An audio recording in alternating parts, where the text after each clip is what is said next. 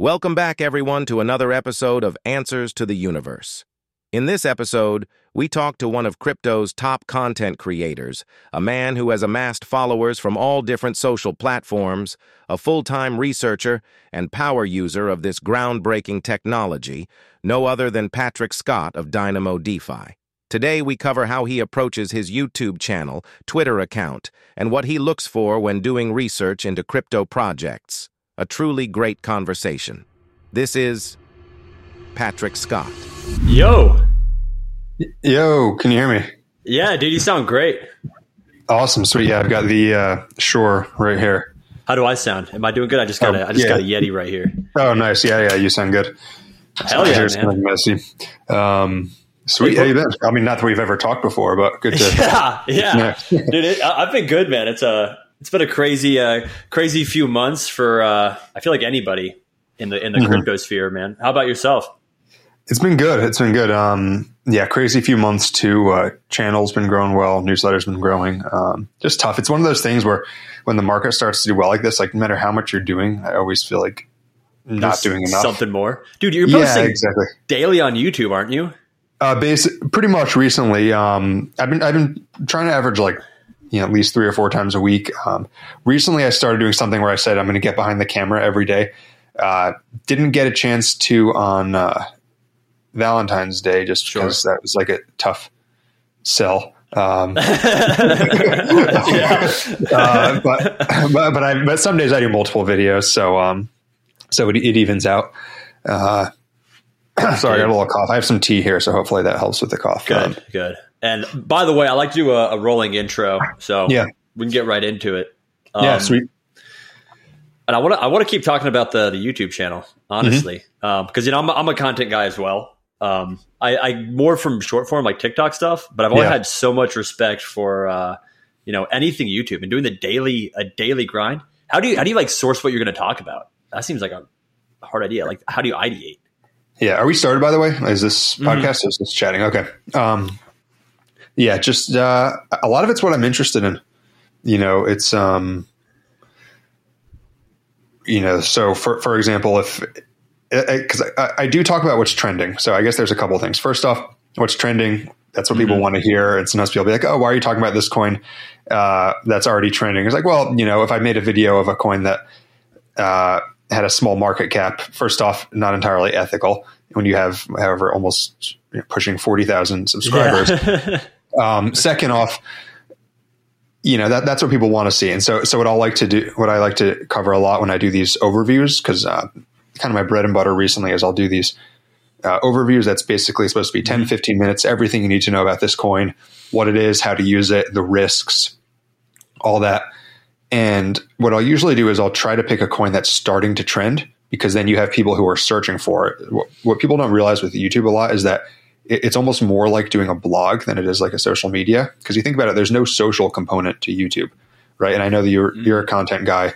I don't know how much you've done YouTube Shorts, but there's really no social component, because you think about it, you don't DM people on there. The average person, they might connect their Google account, so they have their subscriptions and things, but their average person isn't posting content on there. They're not connecting with their friends in any way. It's very much a creator to audience platform, and then people can comment on it, but they're not, there's not as much of a social aspect, and a lot of it's driven by searches. So a huge portion of my video views actually come from searches. And for example, if a coin is starting to trend, a good example would be SEI, SEI. Yep. When it first started to trend a few months ago, I think it was 20 something cents. I made a video about it and what it is. Here's how you can bridge to it, et cetera, et cetera. And it did well at the start, well enough that it now gets decently ranked whenever anyone searches anything about what to say, right? Because that's sort of the game. The game is you get it ranked, and then I'm just going to check now. And so then now it's been almost 3 months since I published it, and it has about 20,000 views, right? And it's probably going to keep rolling, Yeah, because that's how it goes, right? I mean, so even past every day now, it gets hundreds of views still. Wow. And that's the cool thing about YouTube. Also, it has a very long tail. So you can That's build true. up this library of evergreen content that just keeps showing up in searches. Other example is there's times I do a lot of tutorials as well. Just there's a weird lack in crypto of tutorials where, if you look, for example, like, editing videos, if you look up channels about editing videos, they'll be almost all tutorials. Here's how you can add this effect in Adobe. Here's how you can do it, et cetera, et cetera.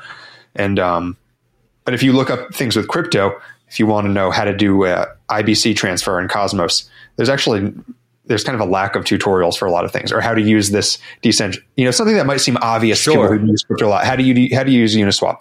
If you search Uniswap, you're going to get 1,000 videos saying uni price prediction. But if someone actually wants to use Uniswap and they've never used it before, how do they find a tutorial? And that's I make a lot of videos like that as well. And those have an extremely long tail where some of them get barely any views. Some of them get barely any views immediately, and then steadily over time will get thousands or tens of thousands of views.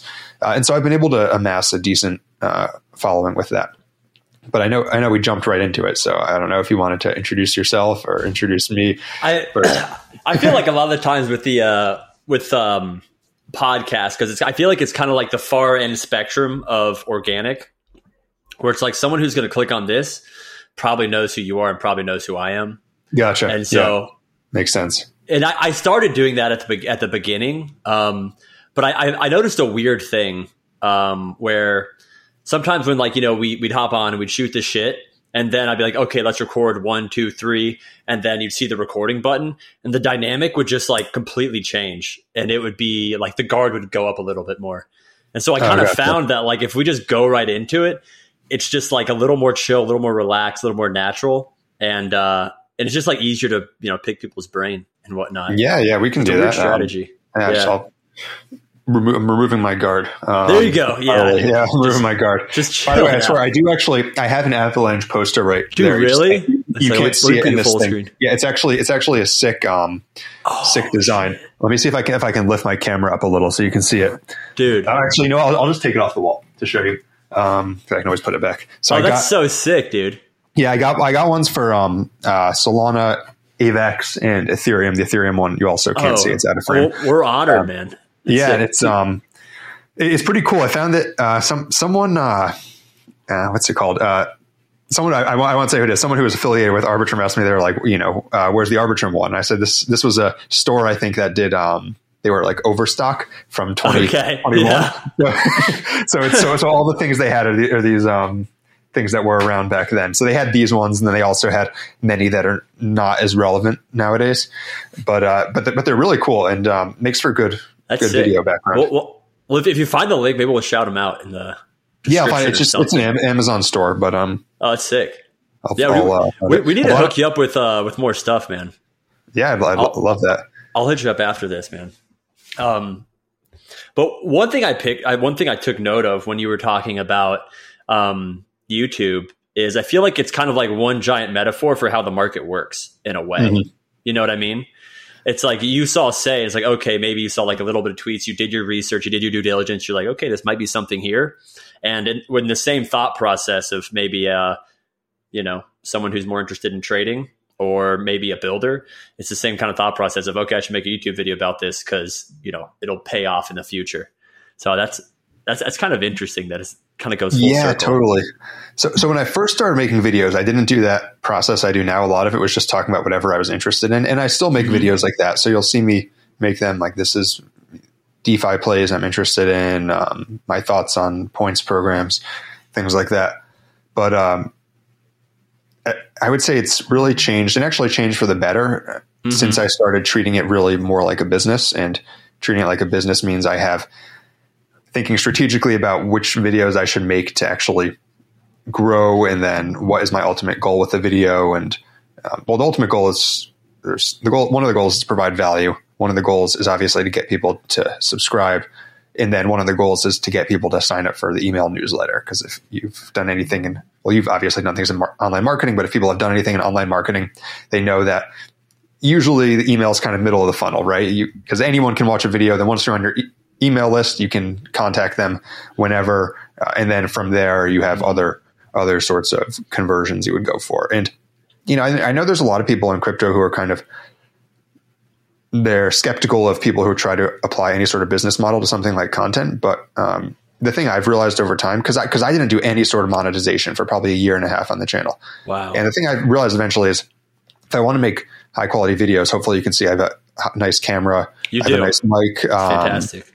I have an editor. I have a couple of people who help part-time to do research for the videos. So that way I can do that, aim to get 4 a week, hopefully getting up to 1 a day soon. Which is a crazy number, for people listening. They're long videos too. They're like 10, 15 minutes. And they take multiple takes. They usually take multiple takes for a lot of things. So, but so the thing is that all requires money, right? Right. And even if the goal wasn't to have the channel making a lot of money, ideally it's not losing money, right? I mean, I would love to just support crypto out of the goodness of my heart, but I think most people would agree that you don't want to spend thousands of dollars a month to just make videos. Yeah, there might be 0 people on earth who are supporting crypto by the goodness of their heart. So yeah, exactly. Exactly. Yeah. And it's like if I didn't try to sort of structure it, set it up like a business, then realistically I'm going to make fewer videos and they're going to be lower quality. So that's kind of how I've been thinking about it. How long have you been doing this for? I first made my first video back in, I think, May 2021. Okay. So relatively, so you're not like a vet by any means. No, relatively new. I mean, I was doing crypto for personal stuff before then, actually. So the funny story is, it involves Avalanche. I told Luigi this when I interviewed him on my channel. That was a great interview, by the way. Oh, thanks. Yeah. So that was back when it was a little bit tougher to access the Avalanche C chain, and I was you couldn't withdraw directly from an exchange to the C chain at that time. So you had to. I mean, you probably know you had to withdraw to the X chain, then you had to do a transfer within the old Avalanche wallet. And so my dad had bought some AVAX on KuCoin, or Avox. Sorry. I always say AVAX. I feel like I always say like the insiders say Avox, like the core, like the first 20 people at Ava Labs, they all say Avox. Okay. I've never heard anybody else say that. Everyone else I've heard say. Oh, AVAX. Really? Okay. So I'm cool if I say it. If you want to be bougie, you say Avox. Yeah. Avox, all right. So at the time, my dad had bought some Avox on KuCoin, and this is back when people in the US could use KuCoin, obviously, and he. And I was telling him he could earn yield by doing this liquidity on YieldYak. And he's like, oh, that sounds cool. And could not find a tutorial to send him. None of the DeFi channels were covering Avalanche at the time. So I said, okay, I'll just record this video. I used a cheap microphone, 0 editing. I cringe looking back at it, but I'd keep it up just because. And it was saying, here's how you move these things in your wallet. And if it gets stuck, here's how you get it unstuck. And then I checked back couple weeks later, and to my surprise, it had a few hundred views, which at the time seemed like a lot to me, right? I had tried to grow some Instagram meme pages, had gotten them to a few thousand followers, but I hadn't really done anything with growing online content at the time. I was like, wow, a few hundred views, that's great. So I started making other tutorials just about whatever I was doing in DeFi, mostly as a casual thing. Yeah, I was doing very poor thumbnails, not really doing much editing. In retrospect, I look back and I think I managed to get to 10,000 subscribers I hit it on February 1st, 2022. I hit 5,000 on Christmas Day, 2021. Never forget it, huh? I don't forget it. Cause those were so big at the time. I don't remember exactly when I hit 1,000. I think I hit 1,000 on October 10th, but I don't exactly remember. Wow. And I think back and I think, if I had actually put effort into editing and doing good thumbnails, I could have blown that out of the water, but perhaps it's for the best because it was really after the bear market got serious that I decided to think, okay, let me up my game, learn how to edit, learn how to actually make good videos, start paying attention to the metrics, such as when people drop off in the video, get a nicer background and all those things. And then I've been able to grow from there. And a lot of the growth has been, truthfully, the past 3 or 4 months. I hit 20K last March, and then I was only at 23K maybe in December, I think. Wow. November. Yeah. I was in 23, and then I'm at over between 35 and 36 now. And yeah, I mean, it's just how those things go, because I started making a lot of evergreen content partway through 2023, figuring I think the market's going to come back. And when it does, I'll at least have this huge library of videos that people can find. That's a good strategy. And, you know, I think your success recently is just kind of like proof that, I mean, the concept of like slowly and then all at once is kind of like, is like the more I get, like the older I get, like the more true it becomes, right? Because like on like the from my perspective at Ava Labs, I see so many startups like from the stage of like when they have zero traction and to the point where, you know, they finally lift off and become a household name, or in crypto, whatever the equivalent of that is, you know, just become a lot bigger. And it usually the sideways growth, or it's like barely like a barely tilt up, lasts way longer than people ever anticipate, and then it just kind of just rockets up, dude. So I think the next few months of you is going to be crazier, because like not only do your videos compound, like you have more videos and more topics, but like each video you make is going to be better than the last. You know, you get more. That's skills the hope. That's average. the hope. Yeah, you get better, and you learn what works and what doesn't, right? And you know, I had kind of a surreal moment the other day where I don't want to dox this person, so I won't say what, but someone who's a dev for a major DeFi project actually lives on the same block as my parents, just coincidentally. Wow.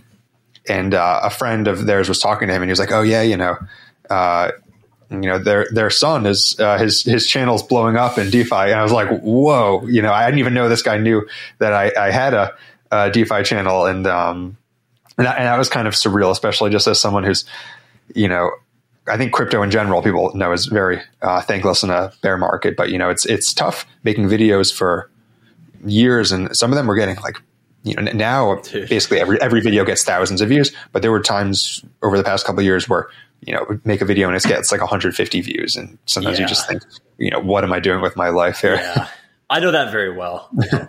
Because, I was trying to grow like the organic socials, such as like YouTube Shorts, TikTok, for Avalanche over the bear market. It's the hardest thing I've ever done, dude. It was so hard. I got to the point where like the only way I could get videos to do well is if I just didn't say the word crypto in them. I didn't say the word blockchain. I didn't say the word crypto, because that was the only way to kind of like get in the algorithm. And you were doing short form, right? Yeah. That's kind of been my specialty. Did you ever have any that broke out of, I'm sure you did, but any that sort of were about crypto, but broke out of the crypto niche during that time? Yep. It was, you know the game Off the Grid? Yes. Gunzilla Off the Grid? Yeah, Gunzilla. Okay, yeah. So one of our subnets, a game we're really excited about. So I made a video on them, but as I just mentioned, I didn't say the word crypto. I didn't say the word blockchain. I said they're building a digital economy using Avalanche technology, like the end of the video. I just described the whole thing. And it got like 500,000 views, which at the time, like gassed me up, because it was just after a string of L's pretty much before that. But all the comments were all about just how they're tired of battle royales.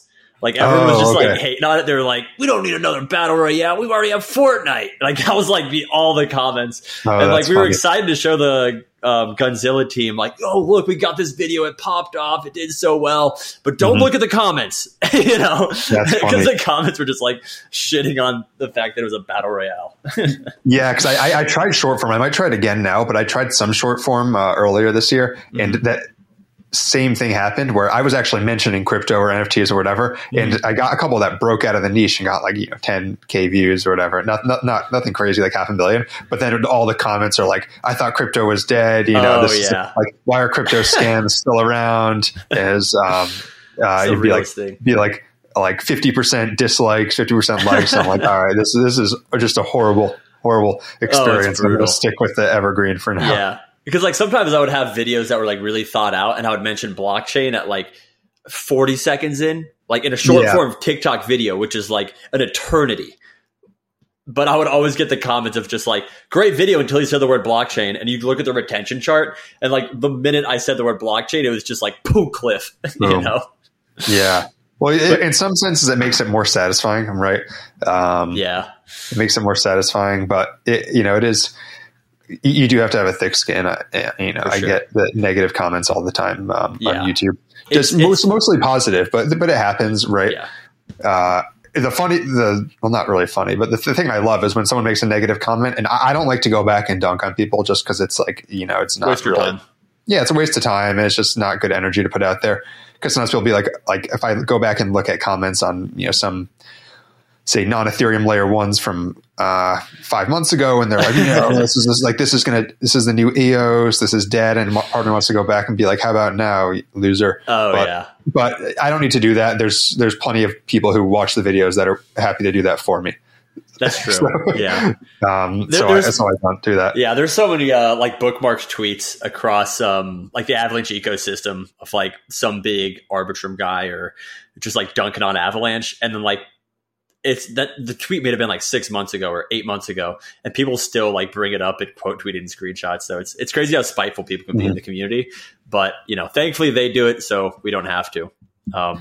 Yeah, exactly. And I mean, it is always interesting to me how people get so emotional about some of the crypto things. I get it if you're working on either a protocol that's affiliated with a chain, or like, you're working for Ava Labs. But I do find it weird. People, like, here's an example I gave. Imagine if I bought some Amazon stock, and then when a company announced they were using Microsoft Azure, I was like, you're an idiot. What are you doing? You're a loser. Why are you like AWS is the superior? You'd think I was insane. Oh yeah. You'd think I was insane. But then why do people act like that when a certain company decides to build on a certain blockchain, right? The bags, man. There's something about the crypto bags that like make people go crazy. It's also like such a special thing in a way as well. Like, yeah, it is part of the culture. But I agree. That analogy. I was like, that is like that would be ridiculous, right? Ridiculous. Or if I liked a certain protein bar and then I saw a fitness influencer eating a different one, and this probably does happen actually, because fitness is one of the few niches that's as like Gatorade versus Powerade schools. Yeah, exactly. Why are you using this protein powder? Again, that actually is probably a bad example because people probably do that in the fitness niche. But the Amazon was a great example. A great example. Yeah, it's software. It's like it's a B2B software solution, and and ideally no one knows what's going on in the background. People who have never been in a B have very strong opinions on it. Yeah. It's so funny going to like the Thanksgiving or like telling my high school friends or college friends about my job, and I'll be like, oh yeah, the community said this, or like, oh yeah, I have to do this because the community was really engaged into it. And they're like, community? What the fuck? Like, what are you talking about? Like, you work for a tech company. What do you mean you have a community? And I'm like, don't worry about it. Yeah. How was that talking to college, high school friends about crypto? I just don't. I kind of avoid it. You know what I mean? Mm-hmm. Do you? No.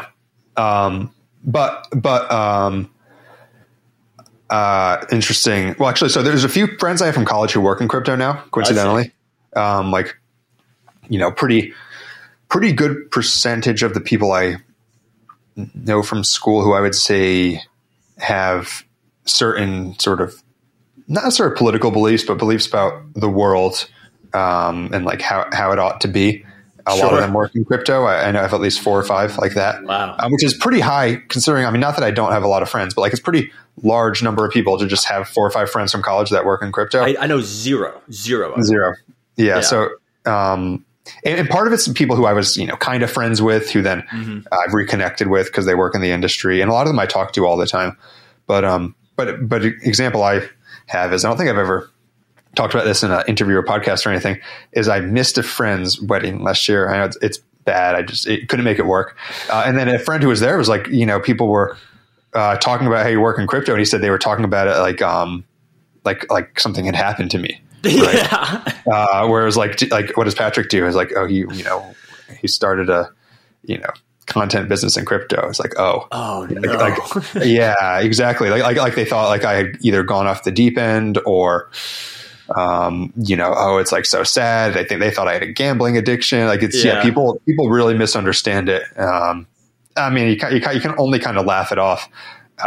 It's just not worth trying to explain it because you can't explain just like, look, Bitcoin's up over like the market's doing great this year, yet everybody thinks it's just like we're like, Yeah. you know, they have scraps. And this was like back in March, I think. So the market was, you know, maybe doing a little worse. But yeah, it's still, you know, it's and even people who work in tech and, you know, in this case, there's probably people mostly in tech and finance. They like just don't get it for whatever reason. Yeah.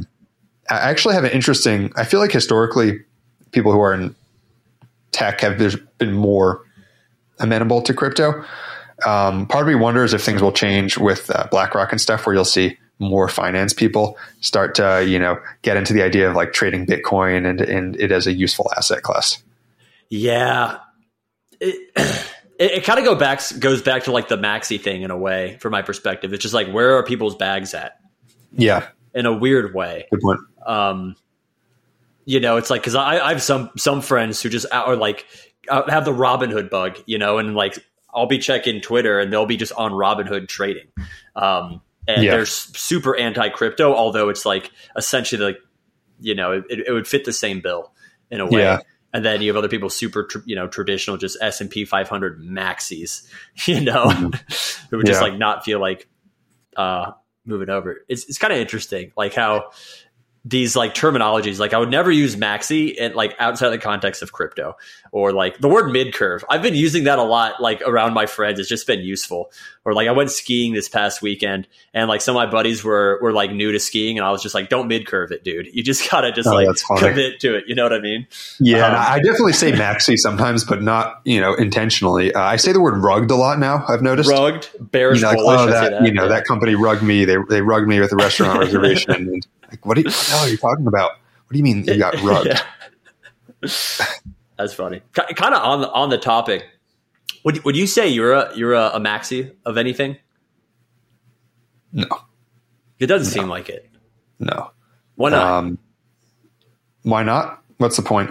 I mean, I'm tempting to say I'm a maxi for DeFi or maxi for crypto in general, but even then, I mean, I wouldn't really classify myself as that, because there's always trade-offs, right? I can, without naming them, there are people I know who are maxis for DeFi where they think every single aspect of everything needs to be decentralized. And if you have any part of the project that's not decentralized, it's garbage. And that's not me either, because different companies or different use cases are going to have different trade-offs. Yeah. I wouldn't even say I'm a maxi for content or getting views, right? Because you know who's a maxi for getting views would be someone like Mr. Beast, right? Where you do whatever it takes to get views. I mean, if I was a maxi for getting views, and I don't mean this in a derogatory way, but if I was maxi for getting views, I would do giveaways on every single show that I did, get a ton of views, right? And there's people who do that, and that's a strategy, right? I would do Twitter Spaces and bot them, and then do a giveaway at the end of it. And if I was truly a maxi for views, or do videos saying 100x gems, but that's not really maximizing for that. I'm trying to maximize views within the constraint of making educational content that I actually am happy to put out in the world. As far as the chains itself, I mean, I try to go wherever I see opportunity. I could say I'm an opportunity maxi. There you go. I'll go to, and actually I did a tweet a while back where I said, in 2022, I was mostly covering Avalanche and Cosmos and Phantom ecosystems. So those three mostly. We noticed, and we appreciate that. Thanks. Yeah. So I did that. And then in 2022, I did a lot of Arbitrum stuff. 2023 was a lot more mixed, as I covered different things. But the funny thing is, every single step along the way, people will be like, oh, you know, you're ignoring this one, or you're this maxi, you know. In 2021, I remember people be like, oh, you're Avalanche maxi. In 2022, oh, you're an ETH maxi because you're mostly covering Arbitrum. You know, in 2023, I got some of that at the start, and then I had people say, oh, you're Solana maxi because all your videos you're talking about Solana DeFi. I'm like, I cover whatever is interesting to me at the time, and wherever I see opportunity. I'm not tied to any one chain, and maybe that's because I've never worked for a specific chain. Then I would sort of be all about it. But I'm pretty comfortable being in this position where I cover whatever. That's the best way to be. That's the best way to be. Because I don't know, you see a lot of maxis that you just kind of feel bad for in a way, who are too into, I don't know, Cardano or XRP or something. Yeah, or HBAR. Or HBAR. And like great projects. They're doing their best, but maybe it doesn't make as much sense in February 15th, 2024. While as like I was looking at some of your other videos, Celestia, super interesting. Super interesting. And Solana DeFi did a lot of really cool stuff in this past. And like to be missing out on all this stuff if you just were locked into XRP this whole time. Yeah, exactly. And part of it is, and I used to actually own, XRP. I mean, a lot of people did back in 2017. I'm not shitting on it. It's just an easy example. Yeah, right? Yeah, it's an easy one to point out. But so example I always have is in 2020, Chainlink was my biggest bag. At one point I would say Bitcoin was in 2020, and then Chainlink became the biggest bag.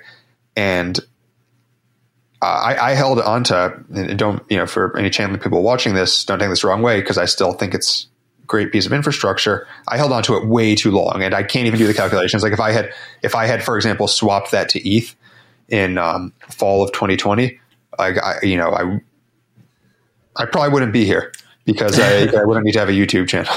Yeah, I mean that's not accurate. But, I know what you mean. Yeah. Right, but if you think about how those things compound, right? If you get a few extra X's for the entire cycle, I would have done much better. And part of it is,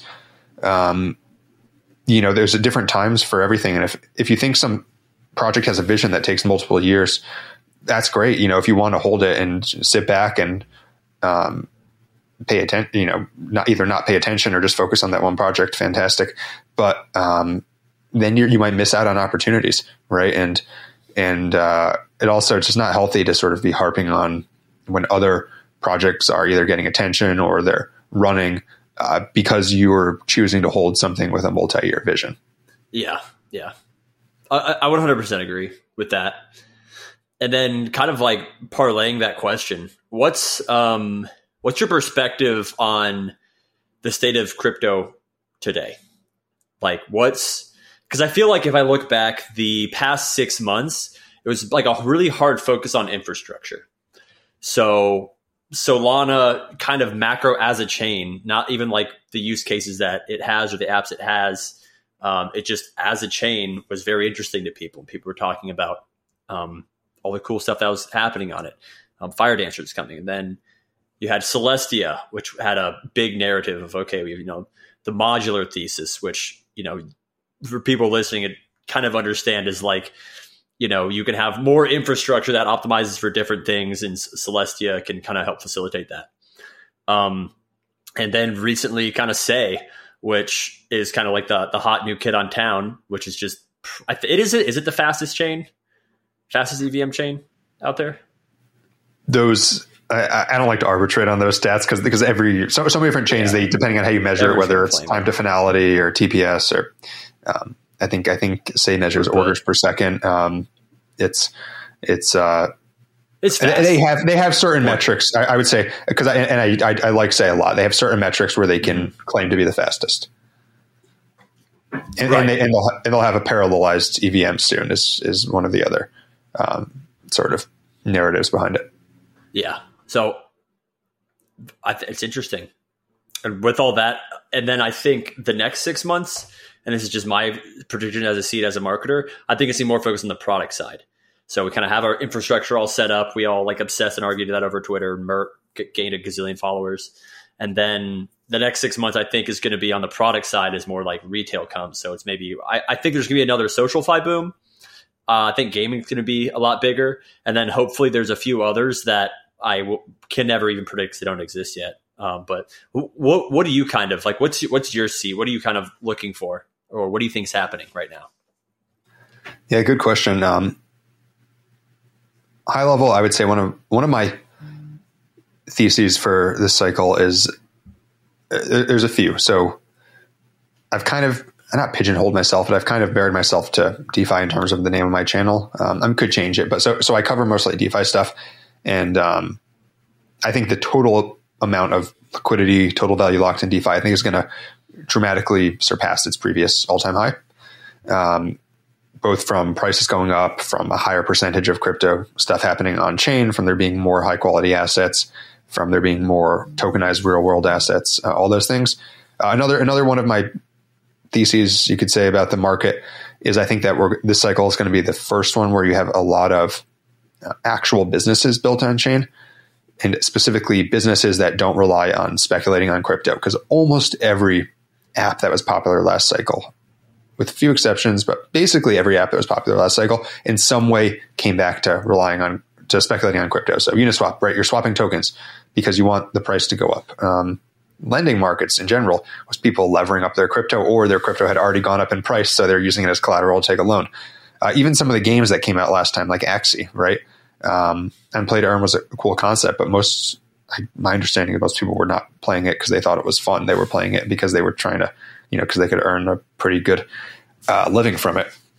And I think that's going to change this time. I think you've already started to see it change. You have good examples, Pudgy Penguins, where they have their media empire in the form of GIFs, right? That's like one of the only crypto things I've encountered in the wild where my girlfriend sent me a GIF and a penguin. I'm like, hey, that's an NFT. You're using it. They're just like, no. Yeah, you're using you are supporting crypto. Yeah, so and they've got their toys, and they've got all kinds of things, and basically the penguins functioning as like a new way of owning IP. So I think you're going to see business models like that. I think SocialFi I thought Friendtech might have been it, and that's obviously kind of fallen off. But I think SocialFi is interesting, where you can imagine that as a new business model for content creators, where a way that they can monetize their audience. I think gaming is an interesting one, although it's not my specialty. I think decentralized physical infrastructure, that one I actually really interested in, because in a sense, most crypto networks are decentralized physical infrastructure, where basically you can use token incentives to bootstrap a decentralized network. And then if you think of... That's the abbreviation DePIN, right? DePIN, yeah. So that's DePIN, Decentralized Physical Infrastructure Network. And so, for example, you could have something like a Wi-Fi or mobile service network that you bootstrap with these token incentives for people to set up the infrastructure. You could have a storage network. You could have a cloud computing network. You could have a network for doing something related to machine learning. That's a popular narrative right now. And I think that one's pretty interesting as well, because to me, first off, that's something that makes sense to retail people. And second off, it's something where you can very easily talk about why you need a token and why crypto makes sense for that, because that's the core of why you need a token, right? You need something to secure and to bootstrap the network. That's Tau, right? Tau is doing that with machine learning, but then you also have something like Helium is doing that with mobile network. You have, I know the point of this isn't to shell projects, but just to talk about what these people are doing, right? You have someone like Akash is doing that with cloud computing. So there's actually a lot of very, very high quality networks related to that. But so what you were saying about the focus on apps, sorry, go ahead. I want to talk more about DePIN, because that's something that I understand it. I'm not fully convinced in a way. And because I mean, like, I'm all for it. I think Helium's very interesting. I like what they're doing. A lot of my buddies mine it. Tau, the machine learning, like, I read their whole white paper. Think they're doing a bunch of interesting stuff. But then I think of, okay, is this a lot better than what came beforehand? And as far as like data for the popular machine learning models right now, I do a lot of AI art. And did you see Sora today?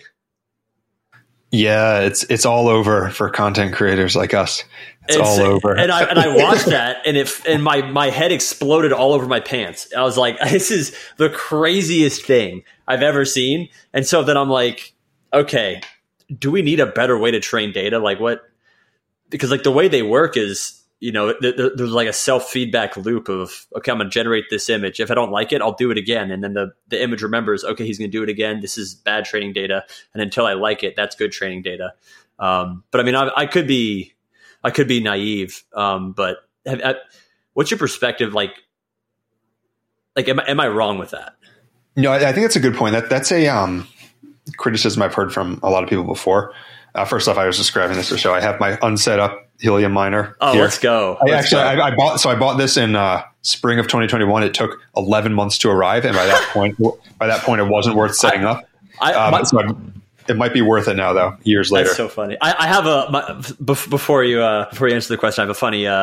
My first ever crypto mistake was when I was buying a helium miner off of just some random, like they were just like so random to get, and it was like, yo, you pay in crypto, pay to this one website, and it was like, okay, send USDC to this address, and so I sent USDT to that address, and apparently it just didn't register in the system, and I just threw that money into the metaverse and just never got it back, and I gave up immediately after that. It's fun, although I guess I don't probably know. Got scammed. I was going to say, I don't know if it was a smart contract. If it was someone's wallet, they could have totally. I just said that out loud. I think I definitely just got scammed. But although I know it was through like the Helium's website, so yeah. But I still might have gotten scammed. I don't know. It's kind of like when when, for example, people accidentally transfer the wrong Ethereum token to some Coinbase wallet, and it's like, they still have it, right? They still own that wallet. Yeah. Right. Even if they say there's nothing they can do, it's like they still have it. Or you hear about that happening with various other chains. But yeah, so to the thing with that, something I've thought about a lot, I would say certain situations you can think of how it makes sense. Like, for example, if you have a computer with a GPU that you're not using, you can actually make money by renting that out. So that's a case that makes sense. Or there's things, for example, that exist in your browser and maybe use your unused bandwidth for various things. Grass. Like grass. Yeah, that's the one I was thinking of. And then you could think of something, maybe certain applications having a decentralized network makes more sense, right? Like, like for example, if you're trying to bootstrap some sort of public Wi-Fi network, your average if you were trying to do that as a large company, first off, they might not be able to set it up in people's houses, or might not be worth it to build the sort of, I don't know, local. What would you call them? Like boxes, routers that routers, they would need to. So that could be a situation where you can imagine it would make sense to be bootstrapped in a decentralized way. For something like machine learning, like you said. Honestly, there's much smarter people than me that can assess whether that's something that needs to be decentralized or not. I guess you could argue part of putting on my sort of crypto tokenomics lens on it. First case you can make for why the decentralization is a value proposition is that if you want things to be open source and decentralized rather than controlled by a small group of people, then there's some merit to having some progress going on in a decentralized network, even if it's going on in centralized entities elsewhere, or even if the centralized entity is more efficient, right? You could, second thing you could argue is that maybe on some scale, having that thing that's collaborative and that anyone can contribute to ends up being more efficient. I don't know if that's the case, right? It acts differently. Yeah, maybe it acts differently. You could also argue that maybe if you have a situation where these things are open source and people can iterate on it and make their own versions of it, that maybe that ends up allowing you to sort of experiment in ways that wouldn't be able to experiment when it was just one entity doing it. And then the other thing you could argue is that when you have something like BitTensor where the price of Tau has gone up a lot, then the incentives related to that network are now extremely high because the price of the token is up so much that the amount of money that they're basically distributing is large. I mean, on almost any scale, it's large. Yeah, it's true. It's true. People kind of underestimate how, I guess for them, I mean, there's a lot of demand for their token and how that sets BitTensor up to do a lot more than they previously could, for sure. The entire network. Yeah, but that's kind of the DeepHIM thesis. I think your original question was about where I see it going as far as infrastructure versus apps. And that was just my perspective. Like I think apps were really big, I think infrastructure was just like every narrative this past almost the entire bull market or bear market. But definitely the past 6 months, like almost every single most narratives were about infrastructure. And then, but I mean, for me, it's like if you want mass adoption, like obviously you need people to use it for some way. And so I think, and we somewhat agreed on this a little bit, where it's like we're going to see more apps that don't have to do with speculation in any way. And that, I mean, I feel like we also are kind of seeing that. Like, one of the big use cases we've seen that isn't like highly marketed is traveling apps using crypto. So just like Trivala or Google Flights or something, or just like something that like just an aggregator of traveling, but you pay with crypto. Those are actually getting a decent amount of volume right now, which is kind of interesting. And I think that's a trend that's just going to get bigger. But if you have any more thoughts going forward of like, what are things that are going to happen? Yeah, I think infrastructure appeals to a lot of people who are crypto native for a couple of reasons. First off, you don't have to choose. So if you stuck around during the bear market and you're just super bullish on the future of crypto in general, but you don't know which specific app it's going to be, even if you think a certain one, right? You can't predict for sure. It's much easier to say, I think these networks are going to be the things that power that future. Yeah. And I think that's part of the reason. I think the other thing is, if you're the sort of person who believes in that long-term vision of crypto, then you're probably also obsessed with sort of the exponential returns of like a growing network, right? Metcalfe's law, and you're obsessed with the idea of network effects and all those things. And for someone who's into that sort of thing, for me at least, the idea of having some network that has, is basically powering thousands or tens of thousands of applications, to me, that's almost cooler than being like, I'm going to invest in this one singular application. I from that perspective, I 100% agree. Yeah. And that's kind of the reason why, so I was an engineer which is so random, but I was an engineer before I had my job that I have at Avalanche, which is the exact opposite of what an engineer does. But I kind of saw the world through the lens of an engineer, where I tried to make systems out of everything. And when crypto, like Ethereum was so expensive, it just turned me off immediately. I was like, if I zoom out in like the long scale, like 10, 20 years, I mean, I respect what it's done for the space. Like, I'm not dissing Ethereum at all, like extremely important for that. But at the time when I was like getting on chain for the first time, I was just priced out, just couldn't use it. And so it just didn't make sense to me that this would be the chain that people would use in 10 years or something like that.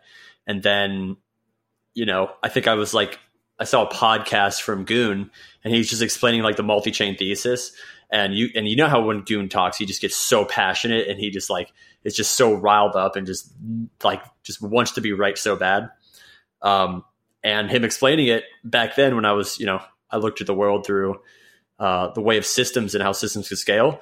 Like, that just made the absolute most sense to me. So that's kind of why I attracted to the multi-chain thesis, whether that be Avalanche, whether that be Cosmos, whether that be, the dozens of other projects that are multi-chain. But it just made sense how that was going to scale for the next 10 years. Because also being an engineer, how fast infrastructure, like even Web 2 infrastructure changes. It's like I remember when cloud computing became like a trendy thing, and that just like changed the way everyone did things. And then it became like event-based functions, and then all this stuff in the back end that only engineers would know. But I was like, there's no way the same thing doesn't happen in crypto, where like the way we structure our infrastructure is just gonna change and evolve and get better over time. And Avalanche just seemed flexible at the time. And but there's tons of more great projects and ways to do things. Absolutely.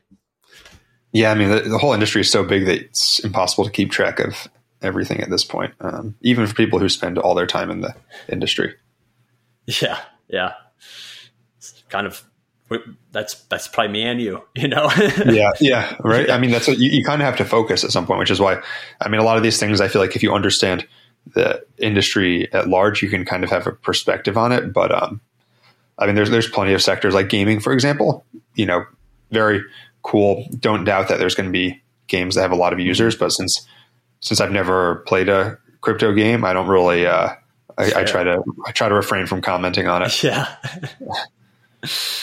So, I guess we're we have a few more minutes left of this. Yeah. But I do want to see if there's any advice you could give our listeners from kind of being on the ground floor of this space, whether that be as a content creator, whether that be as an analyst. What kind of tips could you give to help them navigate the next 6 months in any capacity of how they're trying to be involved in crypto? Yeah. So first I would say, and this relates to my advice, is I wouldn't say I'm on the ground floor. I'm on like the third or fourth floor because everything I've done is, there's a lot of people who came before me, even in terms of DeFi. But that relates to the next point is, maybe in certain sectors within crypto, you're early. I don't think we're not nearly as early as we were a few years ago, right? You have Wall Street is in, you have regulation is probably coming soon. You have I think we just passed the $2 trillion market cap again. If not, we're close. So it's already, it's not mature, but it's no longer totally in an early phase. That being said, that doesn't mean that you can't become an important person within some sector of crypto. And when I started making videos about DeFi in May of 2021, I could have thought you could argue that was late to start making DeFi content. But at this point, I've been able to grow enough that I talk regularly to many of the people that I used to look up to, people who were content creators or founders in DeFi long before I had any name for myself. And so my advice to people would be, pick some sort of specialty and then figure out how you can add value, whether that's making content, whether that's making dashboards. And there's a huge demand for people to make Dune dashboards, whether that's providing research and analysis for companies, whether that's being a developer, right? I mean, part of me wishes I was a developer. I do a little bit of coding, but it's just not my strongest suit. And figure out how you can add value, and then you absolutely can become someone within a certain sector in crypto. And I think because the industry is so new, people might be surprised how quickly they can do that. I 100% agree. Focus is definitely king, and you'll be more successful in any avenue you kind of want to be. And this is advice you'll probably hear from not just us, but many, many people. Focus can really be overpowered in this space for many reasons. But that's great. But yeah, Patrick, thank you so much for giving me your time, man. This is a great conversation. Yeah, no problem. It was really, really awesome. Any other questions you have? Anything about content you wanted to chat about? I know we started with that at the beginning. We did start that. Start that. Okay, what about Twitter? What's your Twitter strategy? Twitter strategy, yes. So it's changed recently. What it used to be is I would queue up 7 tweets every day. I've always been weirdly obsessed with prime numbers. So everything I do is always a prime number or a multiple of 3. But I don't know. I've just always been like that. But so I used to queue up 7 tweets a day, and I would do a combination of on-chain metrics chart. So that's part of the niche I've sort of found for myself, is analyzing these on-chain metrics, even though it's saturated now. But would do on-chain metrics, would do some crypto news, would do maybe it's just some interesting thoughts I had, and then every single day doing that consistently. And that's really how I was able to grow. Some of those would be short video tutorials. Some of those would be just like commentary on charts. Charts being in this case like DeFi Llama, not price charts. But so that's what it used to be, and I grew quite a bit that way. And then for whatever reason, well, I think partially with the new algorithm that doesn't do as well anymore, because Twitter seems to not favor niche content as much as it used to, which is kind of a shame. So it used to be, I had grown a pretty decent following for sharing this pretty niche content.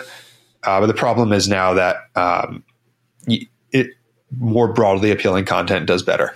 So at this point, my Twitter strategy is mostly I just tweet whatever I'm thinking or whatever I find that's interesting. And I still grow a decent amount. I mean, I'm up over 70,000 followers, which I think most people would be happy with. But the way I grew was with that consistency. My take on Twitter would be right now, with crypto, you kind of have to be there. It's like a thing with networking. Also, I network. I've met a lot of people through Twitter. But if I were when I give advice to smaller content creators, I almost never tell someone they should focus on Twitter. Even though hard. It's so hard. Even though I like a lot of the changes that Elon's made, it's just, it doesn't reward consistency in the same way that other platforms do. Yeah. And I hate to say it, but because it always feels like a cope to blame the algorithm. And I say this as someone actually who's done pretty well on Twitter even recently. But the problem with Twitter is that every platform in some sense rewards lowest common denominator with the algorithm, but with Twitter it feels severe, where the things that do well are the things that are like the worst clickbait or the worst engagement bait or worst rage bait, right? I see fight videos all the time or those sorts of things. It seems like Twitter rewards that in a way that other platforms don't. And maybe that's just sort of the culture on there. But for example, on YouTube, you can actually make an informative video that does well. I imagine TikTok, you do some video that provides some value that does well. Twitter used to be like that. And again, I'm not trying to cope because I do fairly well on Twitter still. But I just find most of the time it's not worth spending a lot of time on content on there, because what ends up doing well will be like my tweet joking about, like, while you were partying, I studied points systems, and that'll like do well. Whereas a tweet that I put effort into actually showing people how to do something doesn't get the same engagement. I think Spaces is actually a really good way to grow. If someone was committed to growing on Twitter, I would tell them do Spaces, maybe try to incorporate some short form videos, and then just be transparent and a real person in your tweets. That's good advice. And it still feels like Twitter is just the center of the industry. It is. Yeah. So you kind of have to be there. I would say the other thing with Twitter is you kind of actually, maybe this is why it doesn't reward effort. You kind of actually have to be witty and funny. And I don't think I'm the best at this by any means, but like, when I have tweets that do well, usually it's something and I say, okay, that was actually kind of a funny thing, or that was kind of a, something that was a strongly held opinion. Yeah. Whereas, other platforms, you just have to make good content and make it consistently, but Twitter really you have to say something that's either funny or is a statement that makes people pause. Yeah. Other advice I would say is, and this has actually improved my tweeting a lot, is I try to remove the words think, and really any words that frame something as an opinion. Like I try to avoid saying, I think this, because you're saying it. Obviously you think it. Otherwise you wouldn't say it.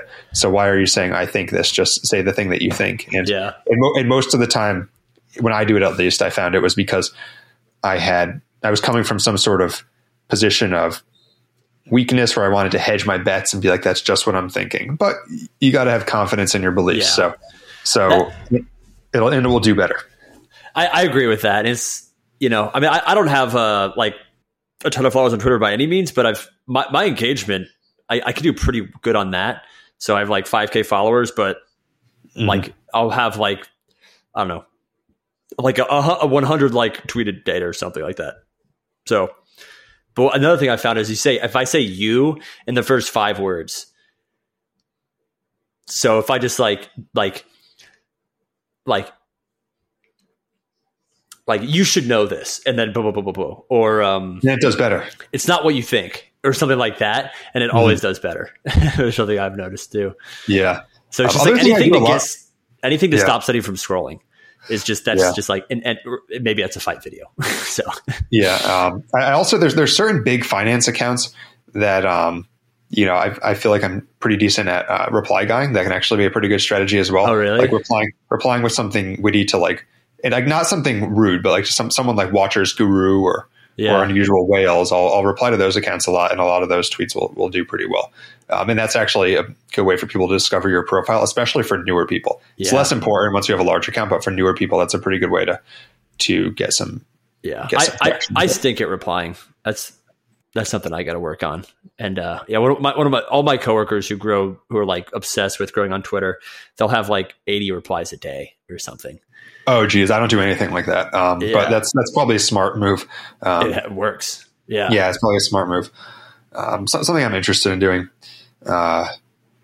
Yeah, I've just been so focused on YouTube and Substack. So I really been trying to grow my Substack the past year as well. And that's like, you know what they say, right? It's emails. Well, I don't know if they say that, but I've heard somebody say this. Email is the Bitcoin of marketing, where it's pretty much like it's always going to be there. It's the oldest, and like no one can take it away from you, essentially. So that's something. Go for it. Yeah, well, it's interesting. Email newsletters business is kind of, to me, almost like e-commerce was maybe 10 years ago, where obviously, you know, e-commerce had been around, but I remember I was involved with these on-campus businesses, and someone saying, you know, like, why are people still using the phrase e-commerce? This was someone who was an advisor to us who worked in tech. He's like, it's such an antiquated phrase, e-commerce. Yeah. And look at what happened with Shopify and sort of how it's become such a popular business model. And I almost feel like newsletter is going through the same thing, where email newsletters feels, in a sense, like a relic of the 90s or early 2000s. But on the other hand, you have all these new platforms that are basically allowing people to do things with newsletters that they could have never done before in terms of growth, monetization, adding value to them. Like you can have groups that are, private groups that are tied into your newsletter, for example, or you can have a content library of videos that's tied into your newsletter. And so in that sense, I actually think that newsletter businesses are pretty good to be in right now. And like you said, it's always going to be around. Is Bitcoin. Yeah. So is Bitcoin. Exactly. And the other thing is the email business. There are ways that you can be effectively censored, right? Like if Google blocks your completely blocks you. But it's also like Bitcoin in a sense that compared to something like virtually any social media platform, it's much tougher to kick you off of email, because I can have a CSV in 3 different places with all of the emails on my list. And if I get kicked off one platform, I can just join another platform and upload the list and be ready to go the next day. 100%. Yeah. I've had a lot of like marketing strategies, whether that be content or even like some of our merch strategies revolve around getting emails as well. So yeah, 100%. And I mean, I stink at, I don't know, like I stink at writing or the written word, which is why Twitter's been such a learning game for me. But I love just feeding our email team and just go crazy with it. So that's 100% huge. And YouTube, I don't know if there is like a brand strategy. I don't know if there's for like crypto. Like all we do is we just like throw our spaces, and if we have an event, we just throw our panels on YouTube, but it's definitely like, it's not intentional at all. So I do think about if there's. Are you guys on Instagram? Yeah, our Instagram strategy is kind of hilarious. Okay. What's your Instagram strategy? What's your Instagram strategy? So this started about 2 months ago. So our Instagram didn't really exist until 2 months ago. But it was all of the videos that I had made on TikTok, and I just posted them day after day after day after day after day. And it got us up to like 11,000 followers. Wow, I see this here. The videos I just already made, and I did this, like you see and we just have a classic like grid because we only have shorts. So yeah, I see you've got the logo they sort of, the thumbnails spell out, they form the Avalanche logo. That's pretty cool. As a fun AI thing I worked on. Oh, wow. So yeah, me too. That's our strategy. It's literally like we've spent 5 minutes a day doing that. But the unfortunate thing is I've ran out of videos. So oh yeah. So now it's going to be like nothing. Yeah, I actually think crypto. I think a lot of crypto people underrate Instagram for growth and engaging people. So I mean, it's like in my personal life, I use Instagram a lot. I don't really. I don't really try to grow on there right now. I may soon. It's just not top priority. Crypto is becoming hot there more than TikTok. My videos have done better here than on TikTok, which has never been I'm surprised.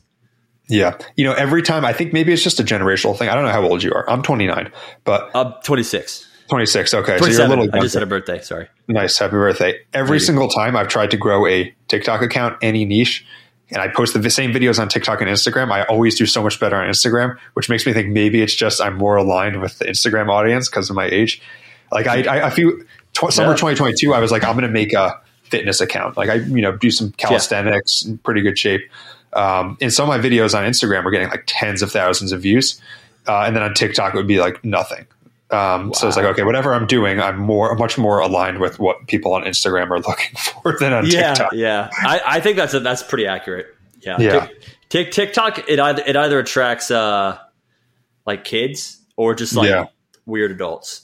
And weird adults, yeah. Like even I made a TikTok and Instagram for my dog recently because I've got a Belgian Shepherd, which is like which is like a pretty sort of cool dog breed that people are into, and like TikTok is meh, but then Instagram, it's like, quickly. Wow.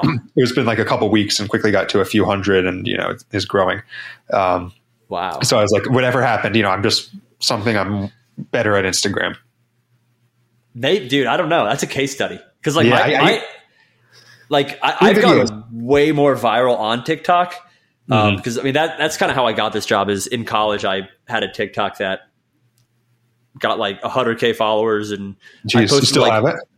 I still haven't posted on it in years. I'm about to look you up. Yeah, Avery Bartlett or Ave to Rave on TikTok. But I was a track athlete, and I was training for the Olympic Games, and I was pretty good. So nice. I just documented all that. Yeah. Okay, here's the crazy thing with TikTok though. I just logged on, and the account for my dog has like tripled or quadrupled in followers. So TikTok, Instagram or TikTok? On TikTok. So it just hit the algorithm. Just hit the algorithm. Yeah. It's just how many views? It's still small. It's still small, but it's like went from having almost none to having like That's so funny. Yeah, I don't even know where the views are coming from, but because none of the videos have done crazy. But like, yeah, that's crazy how that happens. So you were training for the Olympics. What event? I know we're probably over time. No, I got nothing to do. I thought you were overtime. No, I ran the 800. So I was I ran in college, and I was good enough for like a shoot to get a shoe sponsorship to train for the Olympic Games. Nice. But as you can imagine, there's not a lot of money in track. So to get more money, I thought like, let me build a social media account to be more marketable. And so that's exactly what I did. And I just really, really enjoyed it and had a really great time. And wow, that's awesome. I posted like 150 videos, I think, but I averaged like 100K views on all of them. And that's good. And then to go into to manage like the Avalanche TikTok, just get fucking crushed, dude. And I've been trying so much harder. It's been like such a battle. But I've started to figure it out.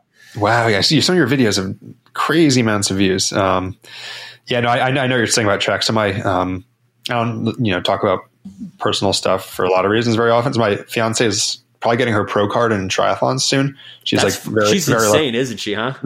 She's very high level. Like we went to the 70.3 world champs last year. What triathlon distance? She does mostly Olympics and then 70.3 Ironmans. So that's for crazy people. For those listening, that's for crazy people. And she's doing her first Ironman soon. But so she's won her age group in a few 70.3s and won one overall 70.3. And then won some placed in state championships and some of the other ones. Anyway, so she's very good. But I understand what you're saying. So we know a lot of professional triathletes, and most have side businesses. I'll say that. Yeah, for sure. Yeah, or full-time jobs. That's like triathlon is probably the hardest sport you can do because it's just all mental. Like it's honestly like all mental. Like you could be like a physical, athlete, have some talent, but it won't take you that far in triathlons. You just have to just be like want it so hard and be able to train like an animal. And like some of the most like impressive people I've ever met, people that are I'm like I could I did some pretty hard shit, but that just blows me away, man. Yeah, no, it's crazy. I mean, I'm probably doing my first one soon, but I'm not anywhere that crazy. It's just like you could do it. What distance? I'm gonna do a sprint one. I'm not crazy. I'm not. It's more just like to have sort of fun activity for us to do. But like when she finished the 70.3 she won. When she finished, she had blood, like it's graphic. She had blood coming out from her sneakers because it rained during it, and so they got rubbed raw. And then she wanted to, it's a half. For people who don't know 70.3, it's is it 1.2 mile swim? I think I forget the exact swim distance. Something like that. Then you bike about 56 miles, then you run a half marathon. And so started bleeding partway through the half marathon, but wanted to finish. And so she finished, had blood like completely coming out and dripping from the sneakers, but I pulled out the win anyways. That's crazy. Could she walk after, or was she like done? No, I had to carry her. She got there, went to the medical tent, and then like I had to carry her back to the car. It's like, triathletes are crazy, man. Like that's literally it's crazy. And there's much more extreme stories from triathlons. It's a wild sport. Yeah. Ultra. Yeah. Ironman triath. Like I had a few friends do that, and goodness gracious, like there's some like tough dudes that I know, I trained with, and they said that was like another level of difficult. So, and much respect. That's awesome. It's intense. Sweet. Yeah. No, it's always cool to meet the people that land in crypto, just because people from a lot of different all walks of life, all backgrounds, with the common thing in common that they have a very high risk tolerance. Yeah. Right. I don't even feel like being in crypto, just because I don't know.